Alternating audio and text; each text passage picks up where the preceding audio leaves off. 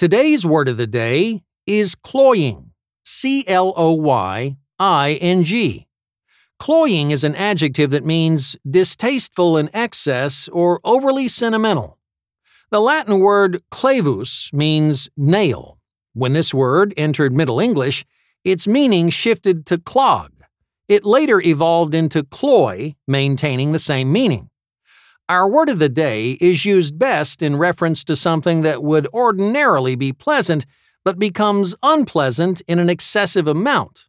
For example, don't get me wrong, I love sugar on my breakfast cereal, but when heaped in such gigantic portions, it becomes a bit cloying.